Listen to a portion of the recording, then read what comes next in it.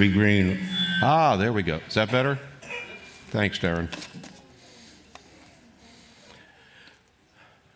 There are reasons why John and Alex are the pastors here and Dave and I are not.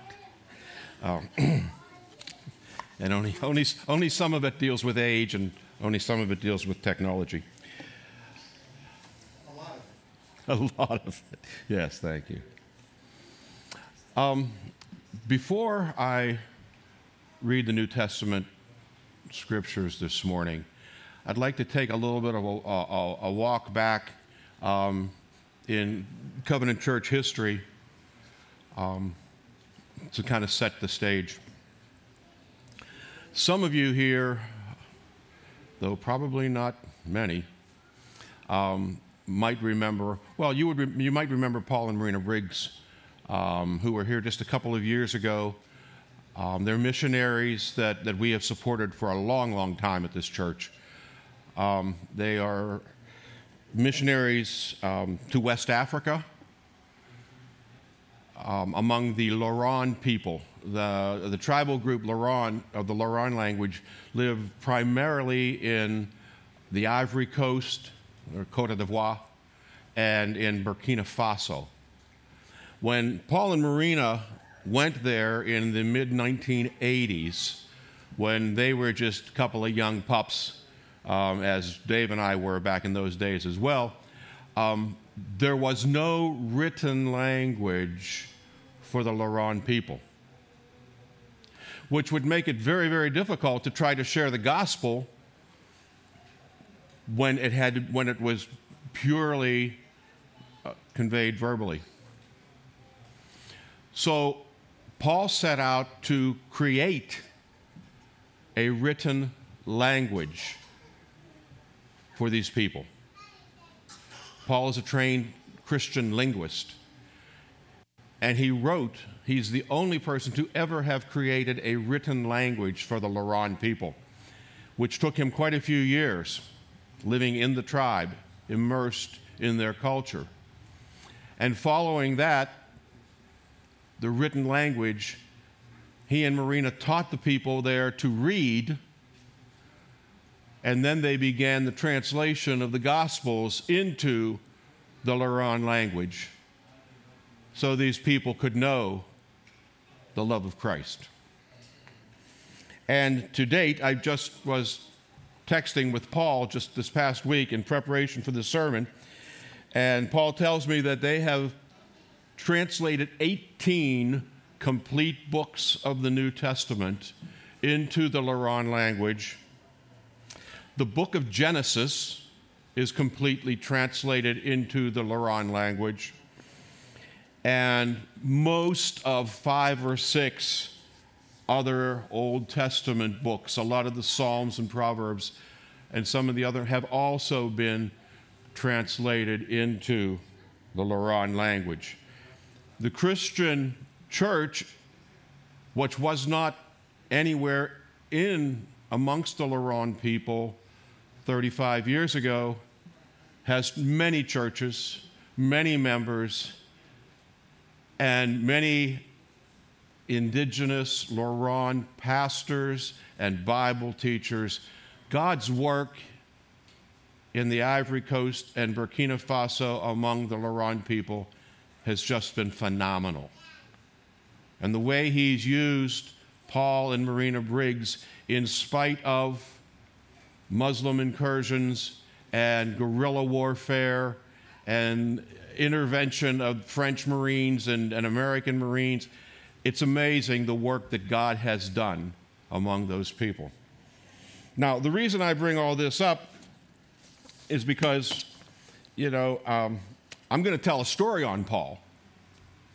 And I figured if I was going to tell something that could be somewhat embarrassing for Paul, I should at least give him the credit that he's due for the wonderful Christian work that they've been working through in the last 35 years. Now, I got to take these off so I can see what I'm doing. As a number of folks in our church here who are primarily Spanish speakers know, just because you speak the same language as someone else, If you come from another country, you might have very different traditions. You may have very different ways of celebrating. You may have very different holidays you celebrate. You may have very different cultural expectations. And the fact that you speak the same language doesn't really matter a lot. And we found that when Paul and Marina Briggs came to the United States from Northern Ireland, which is part of the United Kingdom, we found that those kind of differences exist among speakers of the English language as well. So, to set up my story about Paul Briggs, let's think about hospitality a bit. What is it to be hospitable? What is it to show hospitality? Well, hospitality is something that everyone expects, but we sometimes have different ideas of what hospitality is. In some culture groups, if you go to a meal with someone at their home, it's expected that if you like the meal, you will completely clear your plate. You will leave nothing left on your plate, and that will show the host or hostess how much you've appreciated that lovely dinner. In other cultures, just the opposite is the case. If you don't leave something on the plate when you have finished the meal, it's a bit of an insult. Because the expectation of what it is to be hospitable is different.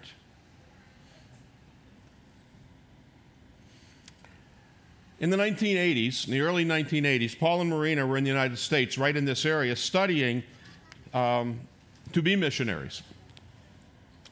And they attended our church here, and everyone was very warm and friendly towards them, and we wanted to be hospitable. And on one occasion, one of the families of our church invited the missions committee and the Briggs family to dinner. They didn't live too far from here, just over, I guess it was off of 910. And the meal was wonderful. And everyone had a very nice time, very relaxing time. The wife of the family, the hostess was named Tina, and she was just a wonderful woman. Very gracious, very welcoming, not a bad cook. It was a nice evening all the way around. And as Paul and Marina were leaving, Paul thought that it would be appropriate to thank her. And as he was going out the door, he turned to Tina and said, he doesn't know when he's met such a wonderful, homely Christian woman. Homely. In English, American English, if you tell some woman she's homely, you've said she's a little bit less than attractive. It'd be kind of like when my teenage buddies and I, back in the day, would say something like, "You're ugly, but your mother dresses you funny." That was homely. And Paul told his hostess of that lovely, wonderful, relaxing evening that she was homely. You see, to someone who spoke the Queen's English, British English, the English of the United Kingdom where Paul and Marina were from, homely was a term that meant warm and inviting. Someone who was particularly hospitable. Paul meant to compliment her greatly, but the word he used meant something different to people who spoke American English. You see, culture quite often dictates what is appropriate, what is hospitable. And now that we're going to think a little bit about hospitality and how it can be received or not received, I want to go into our scripture for the day. This is the the 7th chapter of the book of Luke, verses 36 to 50, following right after what John preached on the last 2 weeks. This is the continuation through chapter 7 of Luke, beginning in verse 36. One of the Pharisees asked him to eat with him, and he went, this is speaking of Jesus, and he went to the Pharisee's house and reclined at table. And behold, a woman of the city who was a sinner, when she learned that he, Jesus, was reclining at table in the Pharisee's home, brought an alabaster flask of ointment. And standing behind him at his feet, weeping, she began to wet his feet with her tears and wiped them with the hair of her head, and kissed his feet and anointed them with oil. Now, when the Pharisee who had invited him saw this, he thought to himself, if this man were a prophet, he would have known who and what sort of woman this is who's touching him, for she is a sinner. And Jesus, answering him, said, Simon, I have something to say to you. And he answered, Say it, teacher. A certain moneylender had 2 debtors. One owed 500 denarii and the other 50. When they could not pay, he canceled the debt of both. Now, which of them will love him more? Simon answered, The one, I suppose, to whom he canceled the larger debt. And he said to him, You have judged rightly. Then turning to the woman, he said to Simon, Do you see this woman? I entered your house. You gave me no water for my feet, but she has wet my feet with her tears and wiped them with her hair. You gave me no kiss, but from the time I came in, she has not ceased to kiss my feet. You did not anoint my head with oil, but she has anointed my feet with ointment. Therefore I tell you, her sins, which are many, are forgiven, for she has loved much. But he who is forgiven little loves little. And he said to her, Your sins are forgiven. Then those who were at the table with him began to say among themselves, Who is this who even forgives sins? And he said to the woman, Your faith has saved you. Go in peace. As Pastor John ended the sermon last week with verse 35, we heard Jesus say these words, Yet wisdom is justified by all her children. And we understand what he meant by that as John the Baptist had come eating no bread and drinking no wine, it was appropriate for John's ministry. So also, Jesus, the Son of Man, came eating and drinking and was a friend of tax collectors and sinners. And yet that, too, was appropriate for his ministry.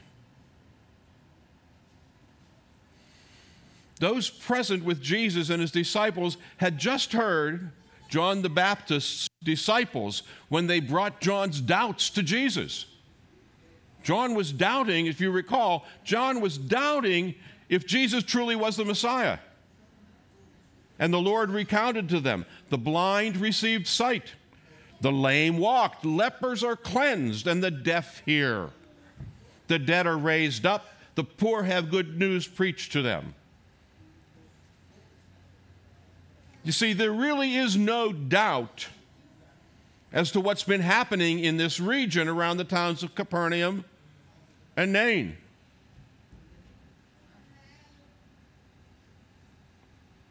These miracles have been occurring everywhere Jesus went at the command of his word. At this point, Simon, a Pharisee, who has been following along in the crowd, decides he's going to invite Jesus to dinner.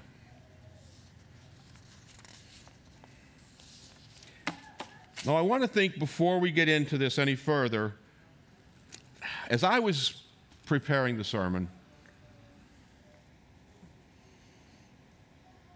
I came to the realization that for me, lots of times when we read these accounts in the Gospels, sometimes I take these just as stories of Jesus. And I know I shouldn't use the phrase just as stories of Jesus, but that isn't truly the way sometimes it comes across in my mind. Because we know these stories so well. I think we all tend towards this. We remember the story of how Jesus raised the centurion's servant. John preached on that 2 weeks ago. We've heard the story of Jesus healing the blind and the deaf. Lame were made to walk. The lepers are cleansed. These are great stories. But we can't let God's word, we cannot let God's word be mere stories from a couple of millennia ago. The people in these stories, they lived. And they lived after their healings. These weren't just stories to the first century believers. These were their friends. These were their neighbors. Imagine for just a moment the shock you would receive if you were gassing up at the get-go over on Route 19. And your neighbor's brother, who you knew had been laying at death's door in the hospital the day before, were to pull up to the pump next to you, get out of his minivan, fill up the tank, jog across the parking lot into the little mini mart, pick up a donut and a cup of coffee, and come back out to the pump to get into his car. And as he's getting in, he turns to you and says, "Praise God.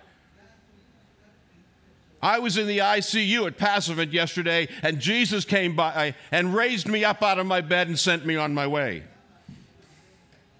Imagine what that would be like. That's what these people lived with. It wasn't just a story to them. It was their neighbor. It was their friend, their acquaintance, the person they saw in the market every day, who was dead and was walking down the street talking to them, who had been a leper and was cleansed, who had been blind from birth and was reading to them.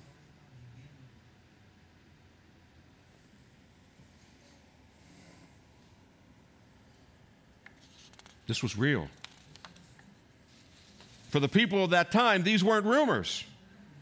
These weren't just stories. They knew the reality of Jesus.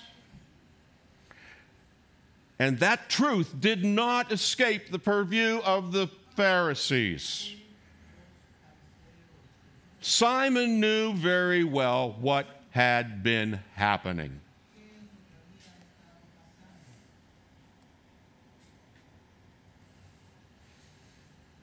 Now we think back to the hospitality. What was hospitable back in those days? What was expected of a host in a Palestinian home in that first century?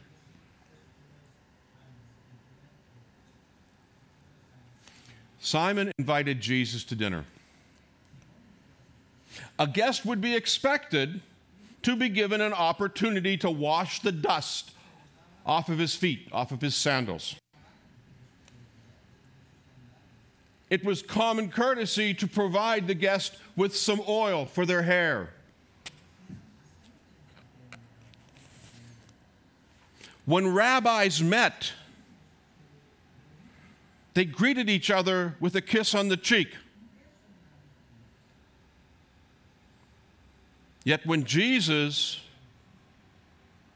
went to dine with Simon, he received none of that hospitality. Now, it's not too hard to understand Simon's actions. Though Simon knew who Jesus was, and he even referred to him as teacher, which in the Aramaic is Rabboni, rabbi, he recognized who and what he was. He wasn't. Jesus wasn't what Simon wanted, nor what Simon expected in a Messiah. You see, Simon saw Jesus, understood what Jesus had been doing, but to put it in terms that I might use myself or some of us might use today, his response was, yeah, but. Sí, pero.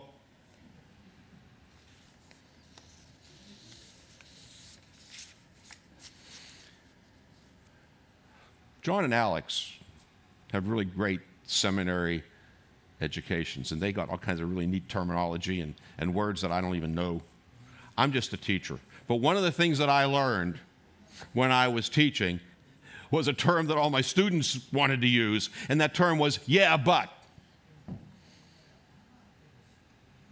Now, if I would be in front of a classroom teaching a history lesson or an English lesson and trying to make a point, trying to assert some fact or some premise that was irrefutable, sure as shooting, I'd have some kid raise his hand and start off with, yeah, but. Sometimes the kids would do that because it was a Friday afternoon and they were trying to get me off the track and kill the last 15 minutes of class. Sometimes it worked. But one thing it wasn't them saying, yeah, as in they agree with me. It wasn't an affirmation of my point. It was usually trying to refute my point because the student knew more than I did on that subject. Yeah, but some of those were really special occasions. It got to the point where next to my American flag in the classroom, you'd stand there and Pledge of Allegiance every day, routine. I had a sign hanging that they couldn't miss every day. They had to see it.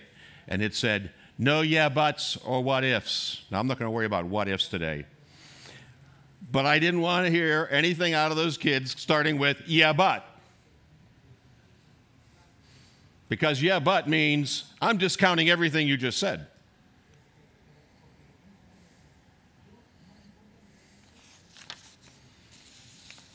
Now, why am I going back and talking about my day's teaching? Because you see, Simon was demonstrating a yeah, but attitude in his hospitality. Simon knew that the blind were seeing. Yeah, but. The deaf were hearing. Yeah, but. The sick were healed. Yeah, but.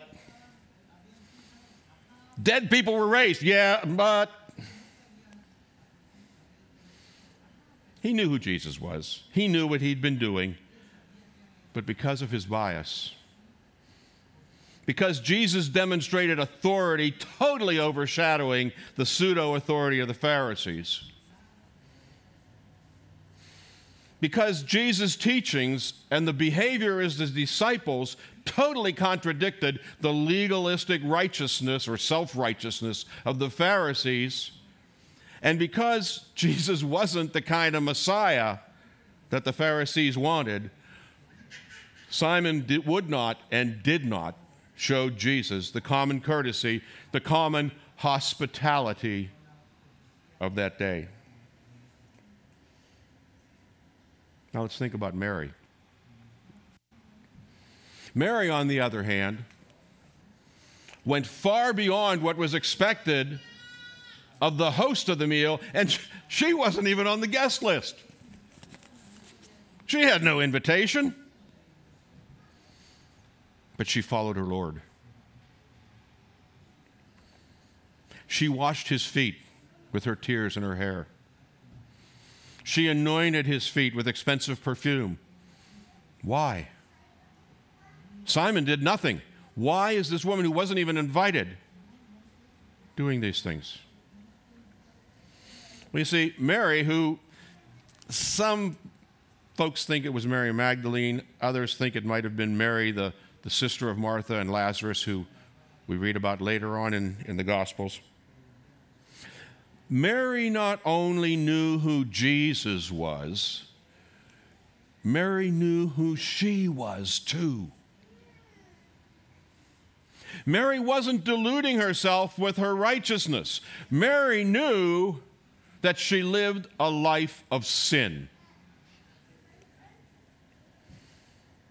She knew her sin and she recognized the God of her salvation in the person of Jesus Christ.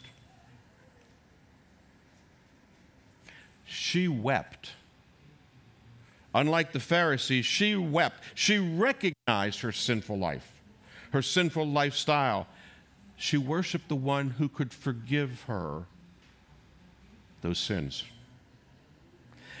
Mary saw what Jesus had been doing. She understood the words he spoke and recognized her need for those words.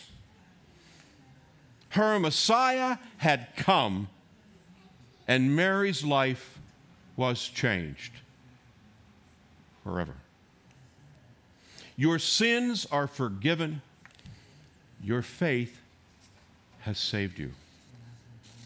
Simon, seeking to justify his own actions, his own self-righteousness, attempted to condemn Jesus, if only within his own mind, thinking to himself, if this man were a prophet, he would have known who and what sort of woman this is who's touching him, for she's a sinner.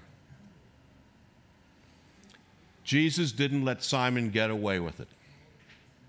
He didn't let him get away with deluding himself.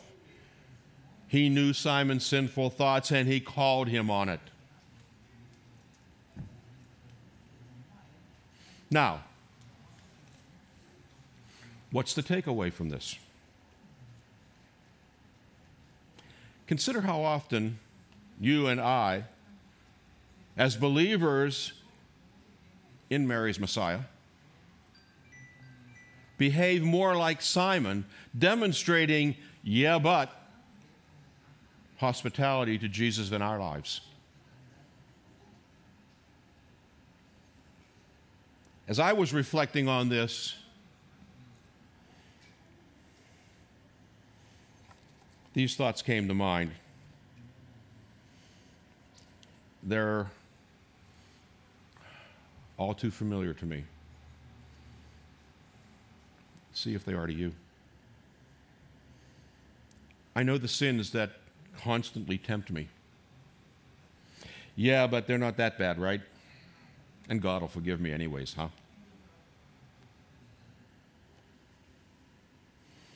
I know what I ought to do in this situation to show the love of Christ. Yeah, but no one expects me to, right? This one's hard. This one's really,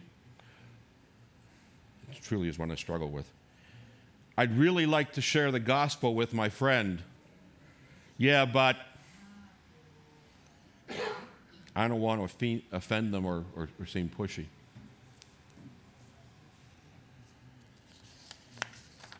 And for anybody who may be here today, who might still be considering placing their faith in Jesus, who may not have made that commitment yet, see if any of these sound familiar. I would really like to know more about Jesus. Yeah, but if I ask the pastor questions, he's going to start pestering me. I want to believe and know my salvation is secure. Yeah, but it seems like if I believe, then God is going to expect me to give up control of my life. And I like being in charge, right?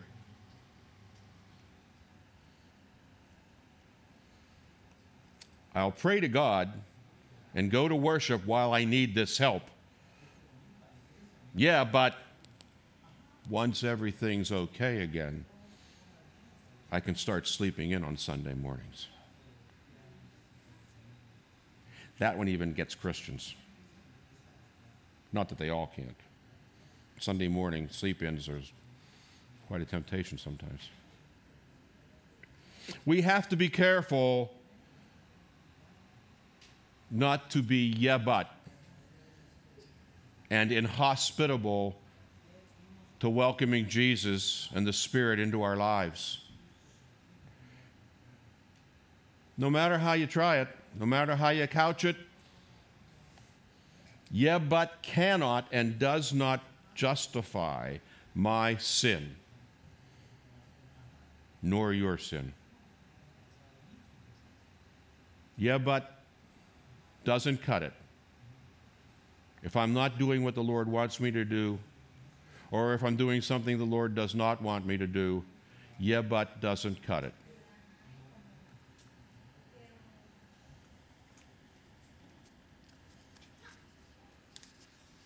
How many times do you find yourself, like those kids in my class, raising your hand before the Lord and saying, yeah, but... I find it all too frequently myself. The only yeah, but that is acceptable to a follower of Jesus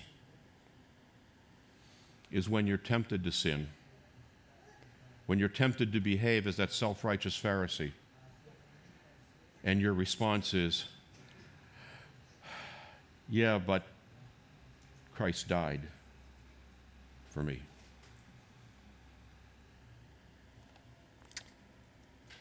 Let's pray. Holy God, we confess that often we are yeah, but people. We confess, Lord God, that many times, out of convenience, out of comfort, out of laziness,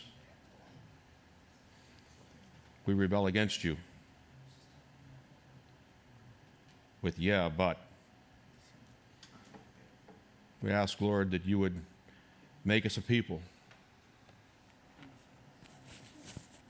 who seek to honor you, to welcome you into our lives,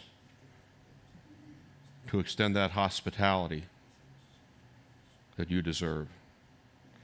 We ask these things in the name of our Lord Jesus. Amen.